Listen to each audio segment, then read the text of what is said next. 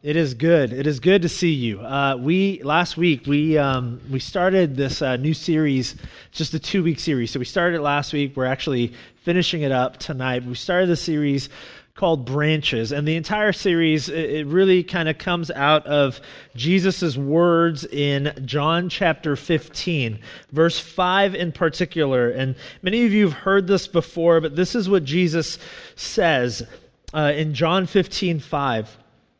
I am the vine, you are the branches. If you remain in me and I in you, you will bear much fruit. Apart from me, you can do nothing.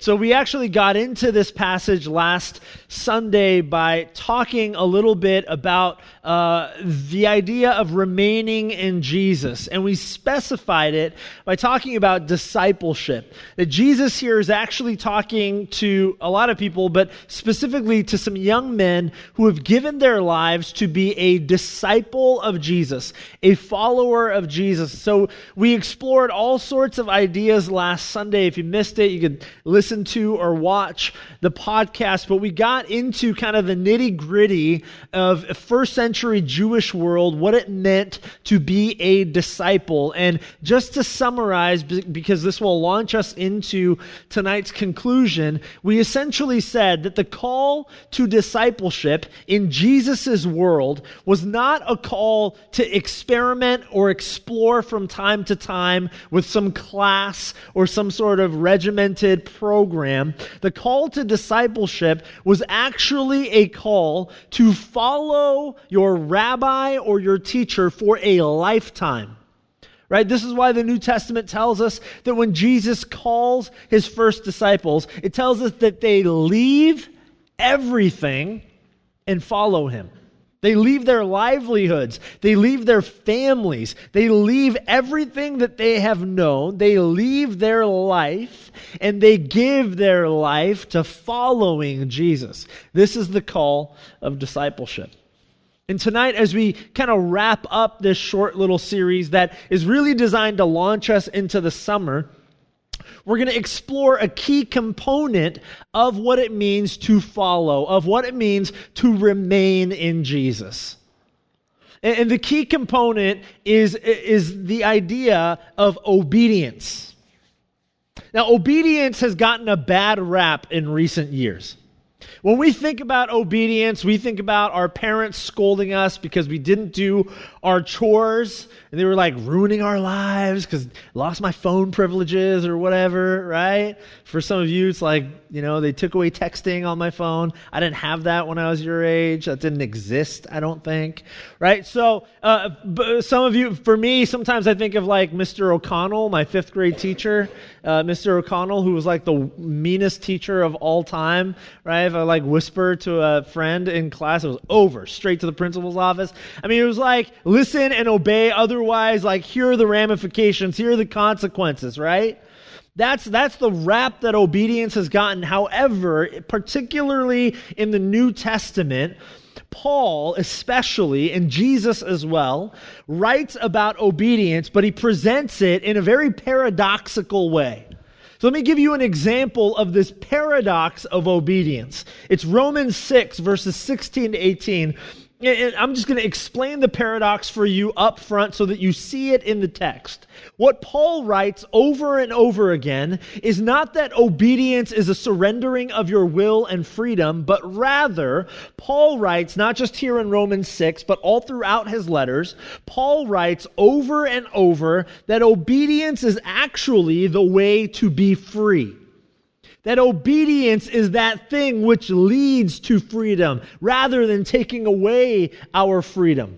Here's what I mean. Romans 6, verses 16 to 18, Paul writes, "Don't you know that when you offer yourselves to someone as obedient slaves, you are slaves to the one you obey?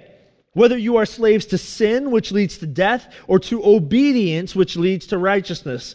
But thanks be to God that though you used to be slaves to sin, you have come to obey from your heart the pattern of teaching that has now," and I love this, "claimed your allegiance. You have been," here's the paradox, "set free from sin and have become slaves to something beautiful, righteousness. This is the paradox Paul presents for us, that obedience to God actually sets us free. Here's what he means. In the original language, the word obey there in that passage is the Greek word hupokuo. It actually comes from two words. The Greek word hupo, which actually means underneath, right? Beneath something physical, like it's like an actual physical point of reference to be under something. And okuo, which actually means to hear. But it doesn't simply mean like to hear a sound. Okuo actually means to hear in such a way that you comprehend or understand something. So what the word obey, hupokuo, in the original language actually means, what Paul is meaning to tell us, is that obedience is living your life underneath the hearing, the understanding, the comprehension of God himself. What Paul is pointing us to is the reality that whether we recognize we are living in slavery or not, every single one of us is enslaved to something. And Paul is trying to make the point that there is no more reason to be enslaved to anything but Jesus himself. That if we are to live in bondage or in slavery to something or someone, anytime we choose anything other than Jesus and the way of Jesus, we are living in sin. That's the word he uses. And the word obedience, which he says sets us free from living under sin, in bondage and slavery to sin, he explains it this way by essentially saying obedience to Jesus and the way of Jesus is to live under a new comprehension, a new understanding, a new way of seeing the world and life and God himself. Have you guys ever been to like a museum and paid for the audio tour? Have you guys ever done that? Anybody ever done that? Go to a museum and you pay like extra $15 and they give you a little thing and you put on some headphones and then every painting has like a little number, 276, and then you type in 276 and a lady with a warm British voice tells you about the painting. This piece from Van Gogh is blah, blah, blah, right? You ever done that? So I'm cheap and I'm poor. All right, it's a bad combination, cheap and poor, or a great combination, I don't know. So I'm cheap and poor, so I never pay for those things. And I don't know anything about art, but I love it. I love art, right? I love looking at it, but I don't know anything about it. My wife and I are in New York a few weeks ago at the Guggenheim, and we walk in, and the lady that we're purchasing our tickets from tells me, like, the best thing ever. My favorite things to hear from someone. Oh, would you like the audio tour? Well, I don't know. Like, she could tell I'm hesitant. She says, it is, and I'm thinking, like, please say it.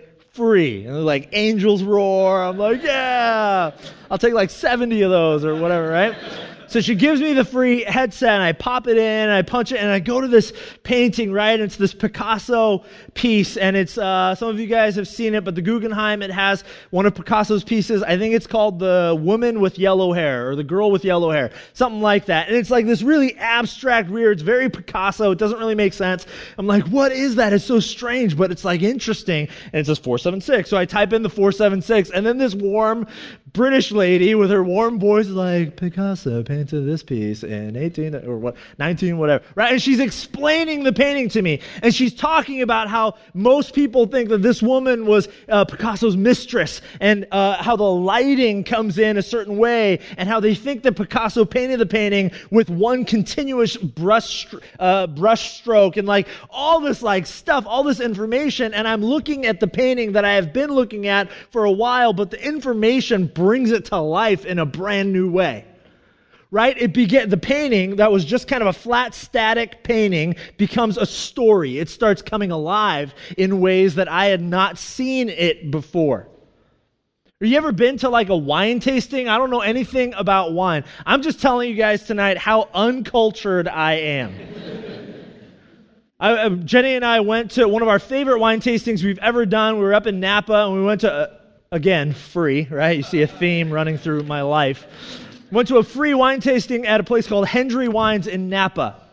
And the owner of the vineyard, Jim Hendry, came out and he's sitting down with like a table full of us. There's maybe like 8 of us. And he pours out all these wines and he starts pouring them. And he's like, so I'm just doing what I'm seeing everyone else doing, like just kind of like, switching it around. And then I'm just trying to say what everyone else is saying. Like, look at the legs. I'm like, yeah, those are great legs. Those are great legs. So those are fantastic legs. They're like long and stuff, right? I'm like trying to make stuff up. I'm switching it around, and then he has his drink and tastes these wines, and in my mind, I'm just thinking like, it tastes like wine, And then he starts talking. Jim Hendry starts talking, and he starts talking about crazy stuff like, this wine you're drinking, the grapes were actually grown during this season on the backside of the hill country, so it didn't get as much of the sun. It would get the sun between like 2 in the afternoon and 4. You could really taste it. I'm like, Jim, what are you talking about right now? And then he would say things like, it goes fantastic with salmon and this and that, and you can taste a little bit of the cherry, like do you get the notes of cherry and whatever else? And on occasion, like 99% of the time, I have no idea what the wine people are talking about. But on occasion, I'd be like, yes, I taste it. I taste the cherry note. I'm not even making that up. I'm not even trying to fit in. I actually taste the cherry note, yes. And then this wine becomes like a new thing. And I become interested and intrigued. I'm like, I did not know that wine could be this way. That is amazing. Right? It gets me like interested. I want to taste the way he tastes. Right? Like, you know what I mean? Like when he drinks the wine, he's like, yeah, there's it was in a cedar wood barrel and this and that. And then there's like all this crazy stuff. Like, I want to know that. Like, I want my palate, right? I want my palate to be like amazing like that. And I'm not there. But the stuff comes alive when you just say, okay, I'm going to sit back and listen. I'm just going to sit back and listen, because the reality is I know nothing about art and I know nothing about wine. But there are those who do. When I allow them to speak into my experience, the experience comes alive. And what Paul is saying in Romans 6 about no longer living enslaved to sin, and rather living in obedience, hupakuo, coming under the awareness and the comprehension of God as He leads you. This is the way by which you become free to experience richly and deeply the life He has given you here and now, and the life He offers you for eternity. That when we come under His influence, under this new paradigm of seeing the world according to the way of Jesus, the way of eternity, that obedience, hupakuo, becoming one who comes under the comprehension and understanding of God, the way of Jesus, the way of eternity. This is the way that leads us to freedom. C.S. Lewis says, freedom is the gift whereby you most resemble your Maker and are yourselves part of eternal reality. Because the reality is that we are born of eternity and God has set eternity in our hearts, Ecclesiastes 3. Obedience, hupakuo, coming under the way of Jesus, the way of His comprehension and seeing the world. That obedience to the way of Jesus is the means by which we can experience the freedom and fullness of life that He offers. John 10:10, right? He offers us this full life. And so why is it that we have such difficulty with obedience? Why is it that when push comes to shove and life becomes difficult and those choices are at the door and we've got to answer, we have to make a decision to live the way of Jesus or to live our own way? Why is it so difficult?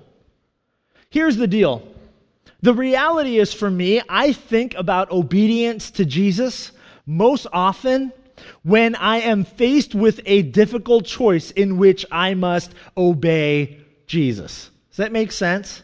I don't live my life with this kind of like a constant awareness, I must obey Jesus in all things. I don't live that way. I must live under his kind of way of thinking and seeing and comprehension. I must live alive to the way he sees the world. I must live in obedience to the way of Jesus. I don't live that way. I think about obedience when I am faced with a difficult choice and I'm like, oh, I know I should obey Jesus here, but oh man, it seems so hard.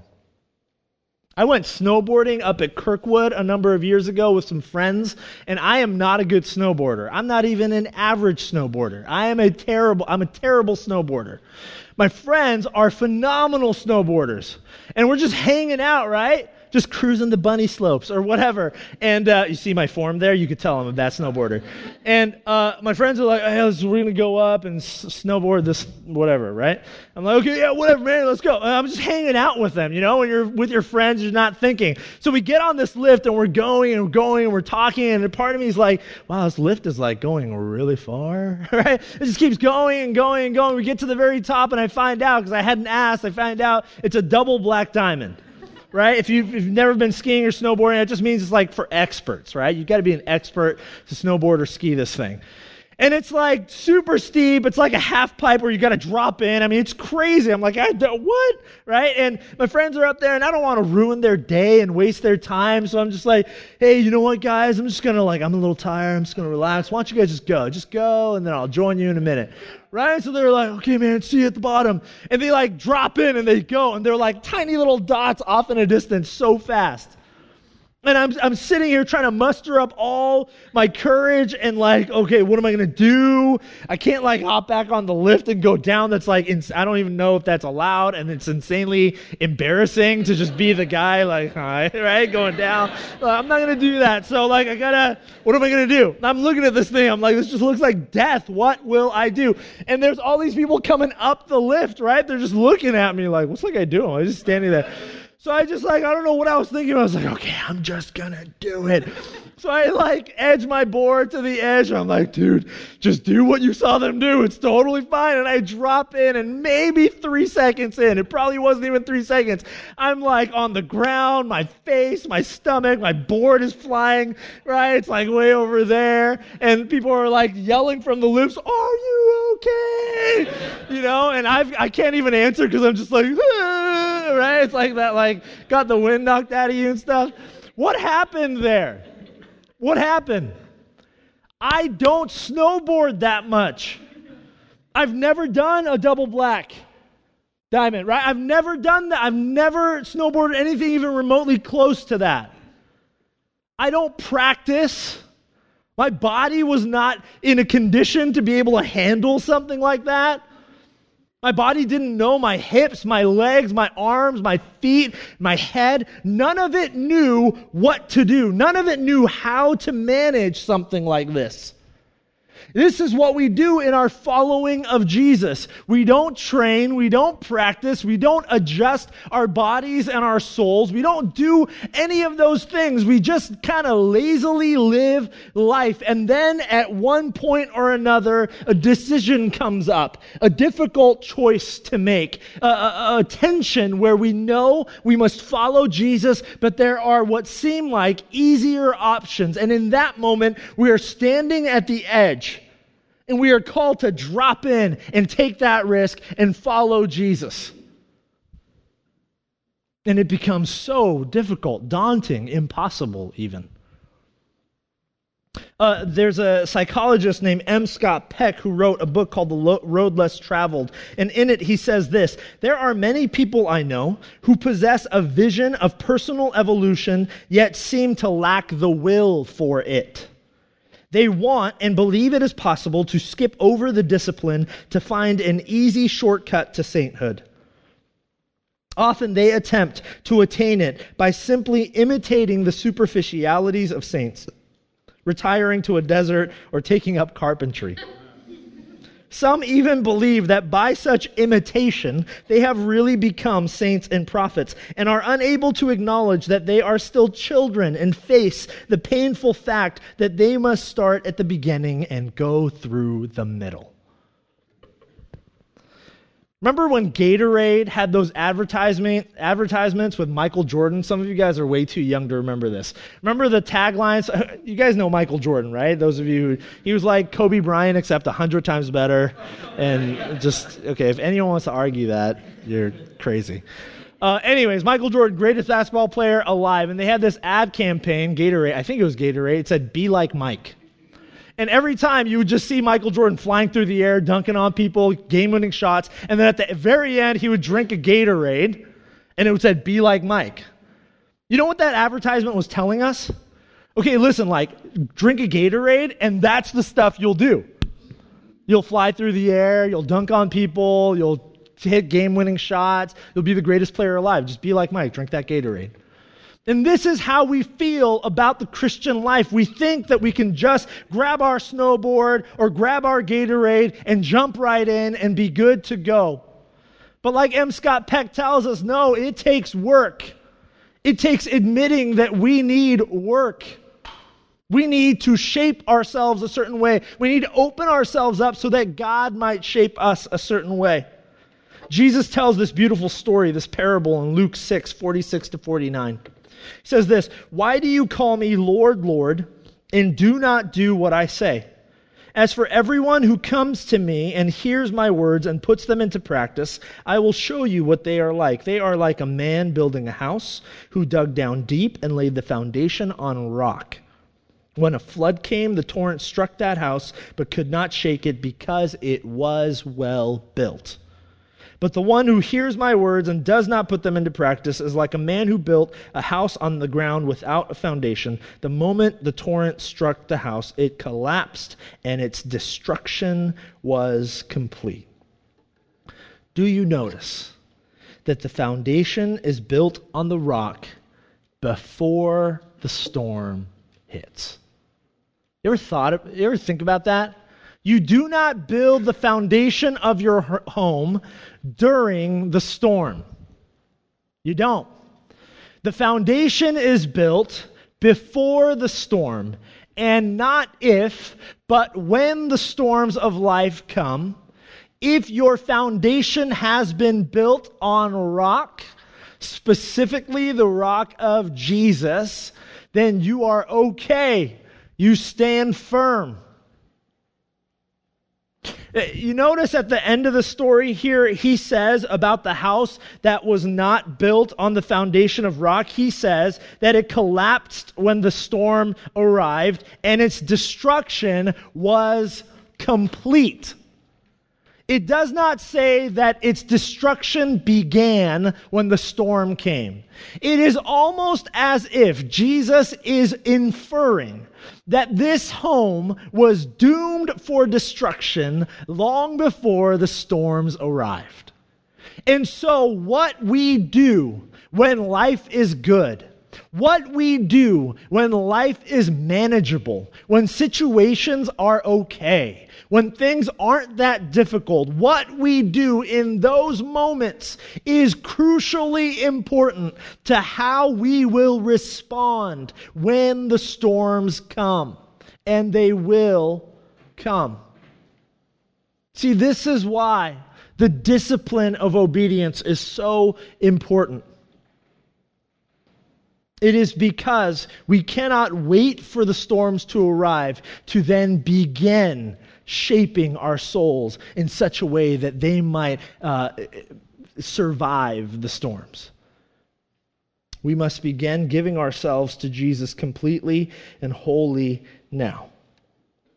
John 14:23, Jesus says, "Anyone who loves me will obey my teaching. My Father will love them, and we will come to them and make our home with them." When we live in the freedom of obedience to the way of Jesus, Jesus makes his home in us. It's not a temporary residence, and it is not an occasional visit in those dark moments of life when we seemingly need him most. As we live in obedience to the way of Jesus, under this new comprehension and understanding of the world, Jesus journeys with us, alongside us at all times. I think that there's a reason why this has become so difficult, this discipline of remaining in Jesus during good times and bad. And one of the reasons I think why it's become difficult is because we have believed the deception of this ancient first century theology that was really wacky called Docetism. Now, without getting into all the details of it, Docetism basically said that Jesus didn't actually have a physical body, that his physical body was like an illusion. That when Jesus died on a cross, he didn't actually physically die. It was just all an illusion. Now, none of us, I don't think, would say we literally believe something like that. However, we have in one way or another, many of us, believed this deception, and we have separated in our own lives the body and the spirit. We have spiritual practices, and then we have physical practices. We live a certain way with our physical lives, and we live a totally different way with our spiritual lives. On occasion, we do spiritual work like quiet time on Thursday mornings for 10 minutes, or going to Awakening on Sunday night, or signing up for that Bible study, or singing those songs that I love so much. We have spiritual practices, but then with our physical lives, we live something else. We just do other stuff that makes us happy or makes us satisfied or fulfilled or whatever else. But that separation is a lie. There is no separation. You are spirit and you are body. We all are. And we are spirit and body simultaneously at all times. What you do physically deeply affects your spiritual life. And what you are doing spiritually deeply affects your physical life. Because the two are intertwined. They are one. Dallas Willard says, spirituality in human beings is not an extra or superior mode of existence. It's not a hidden stream of separate reality, a separate life running parallel to our bodily existence. It does not consist of special inward acts, even though it has an inner aspect. It is rather a relationship of our embodied selves to God that has the natural and irrepressible effect of making us alive to the kingdom of God here and now in the material world. Physical and spiritual, one. The moment we begin to recognize that this is true, what we begin to realize is that every moment of your physical life, that means every moment that you are breathing, is a spiritual moment. Every moment, every decision, every word, every thought, every action, it all is spiritual. It has an impact on the soul. Think about the Christian story. The Christian story, particularly the story of Jesus, which is the central story, can be broken up into three major components. Incarnation, Jesus, God, coming to earth in the flesh and bones and blood of an infant baby in a hodunk Jewish town called Bethlehem. Incarnation. Crucifixion. The man, the teacher, rabbi, Jesus, who goes to the cross in his early 30s, has nails, spikes driven into his wrists and his feet, and a crown of thorns shoved down on his head, bleeding everywhere, flesh opened up, wooden cross grating against his open back, dies of suffocation on a cross. Crucifixion. And then resurrection. This same Jesus, 3 days later on Sunday morning, comes back to life. Back to life. And proves to the world that he is God himself. And he walks to the beach and he sees his friends. And do you know what he says? I'm starving. This whole being dead for 3 days thing works up a massive appetite. He asks his friends for food. the resurrected Jesus, who is the picture, the embodiment of resurrection, asks for food to eat. There's another story of Thomas who says, I don't believe that that's you because I saw you die. You're dead. There's no way that's you. And Jesus, instead of saying, no, it's me, watch, and then like floating in the air for 10 minutes, or no, it's me, watch, and like turning invisible, right? Or like doing something miraculous, some sort of like weird, ethereal, spiritual thing. I mean, all those things would have been really impressive, right? I mean, what if he was like, no, it's me, and then he like made thunder like just crash down on that room? I mean, it would have been incredible. He would have been like, oh, you are truly God. What does Jesus do? Doesn't do any of that. He says, no, it's me. Come over here. It's like kind of gross, but like you put your finger in that little, like in my wound. That's what he says. He didn't do any miracles. He didn't do like some sort of weird ethereal spiritual thing. When Thomas does not believe that it is the risen Savior, Jesus shows Thomas not his spiritual powers. He shows Thomas his physicality. He says, come and touch me. Do you see the theme ebbing and flowing through the Christian story? It's not just spiritual. It is deeply, immensely, heavily physical. Jesus comes to earth and is born as a baby that cried and crapped, right? He goes to the cross, and you've read the Passion story. You know how deeply physical it was. And when he returns to life, he asks for food, and he tells his friends, touch my wounds. That's how you'll know it's me. Physical. Embodiment. And for us as followers of Jesus, far too often we separate this. Well, my physical body, my physical life, that's like whatever. That's just earthly, right? My life with Jesus is just spiritual. It's all about in here. It's all about my heart, my intentions.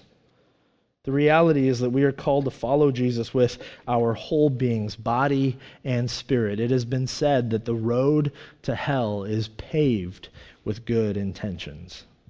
Your intentions to follow Jesus, your spiritual following of Jesus, your internal thought life following of Jesus, your feelings following Jesus have very little to do with the sort of obedience that Paul and Jesus and the rest of the biblical writers are telling us about. The obedience they are calling us to, the coming under the understanding and comprehension of Jesus as he sees the world, it's not just spiritual. It is deeply spiritual. But it is also just as much so deeply physical. It is all-encompassing. It's every ounce of your being. It is every fiber of your being committing itself at all times, in all moments, in all situations to following Jesus, to giving yourself to that which he is calling you to.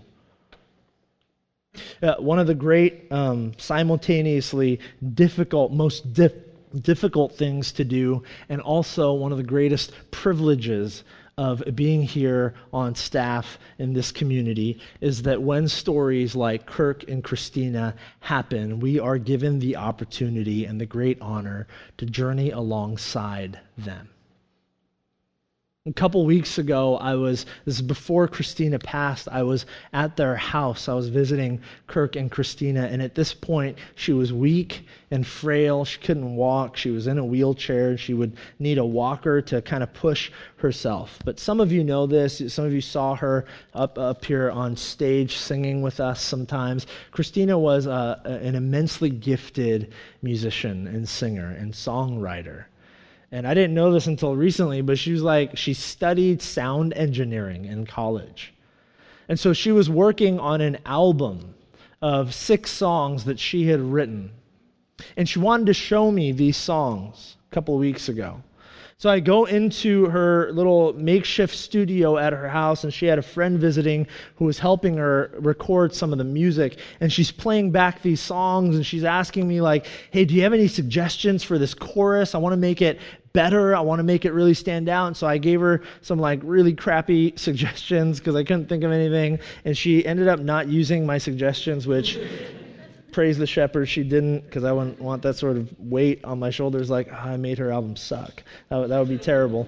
But she's sharing this music with me, and I see out of the corner of my eye, I can see Kirk standing in the doorway, and he's tearing up. And so I talk to Christina for a little bit longer, and she gets back to work on her music, and I can tell her cancer was just eating away at her, and so she's straining just to push buttons. She's working at it. I mean, every ounce of energy she had. And I walk out to Kirk, and we walk into the living room and sit down, and I ask him, like, man, what's going on? What's wrong? And he says to me, and I got permission from him earlier tonight to share this with you. He says to me, man, I've been trying to tell her to slow down. You just got to slow down. And she said to me, this is Kirk talking about what Christina said to him, there isn't time. I got to finish this. I mean, this is the one thing that I just know God is telling me. Everything you got right now, Christina. Finish this. In a couple of weeks, we will have her memorial service. And any of you who are there, you will receive Christina's CD. It's a 6-song EP that we're getting mixed and mastered this week. And it is beautiful. And you just need to know, if and when you hear that album, it is the story of a brave and beautiful young woman who was dying, who did not just give good intentions, but gave every ounce of everything she had to tell us a story as she went to be with Jesus. And it is a tremendous story. And this is the sort of obedience that God calls you and me to. Not just good intentions, not just great ideas, but every ounce of our being. Every ounce of it. Every bit of energy you can muster. Let me close with this quote from author Paulo Coelho, who wrote in The Alchemist. He says this, life is eternal. We have stopped for a moment to encounter each other, to meet, to love, and to share. This is a precious moment. It is a little parenthesis in eternity. How you and I follow and obey the calling of Jesus in our lives will dictate what we fill into that little parenthesis in the whole spectrum of eternity. And so what you do tonight, what you do in the morning tomorrow, it deeply matters. So will you obey? In every moment, will you obey? Let me pray for you. God, would you give us courage and strength to live our lives in such a way that that we might say yes in every moment, not just in the difficult times, but in every moment, with big things and little things, that we might say yes to your calling to obey, to live under this new comprehension, this new understanding of the world, to live out the way of Jesus, the way of eternity, with everything in our lives, big and small. Give us the strength not just to obey with our intentions and with our souls, but to obey with our bodies, to obey in everything, and in all that we do, all that we say, and all that we think, in every action. Remind us of that calling in every moment. We love you, God. Help us to remain in you for a lifetime. In Jesus' name, amen.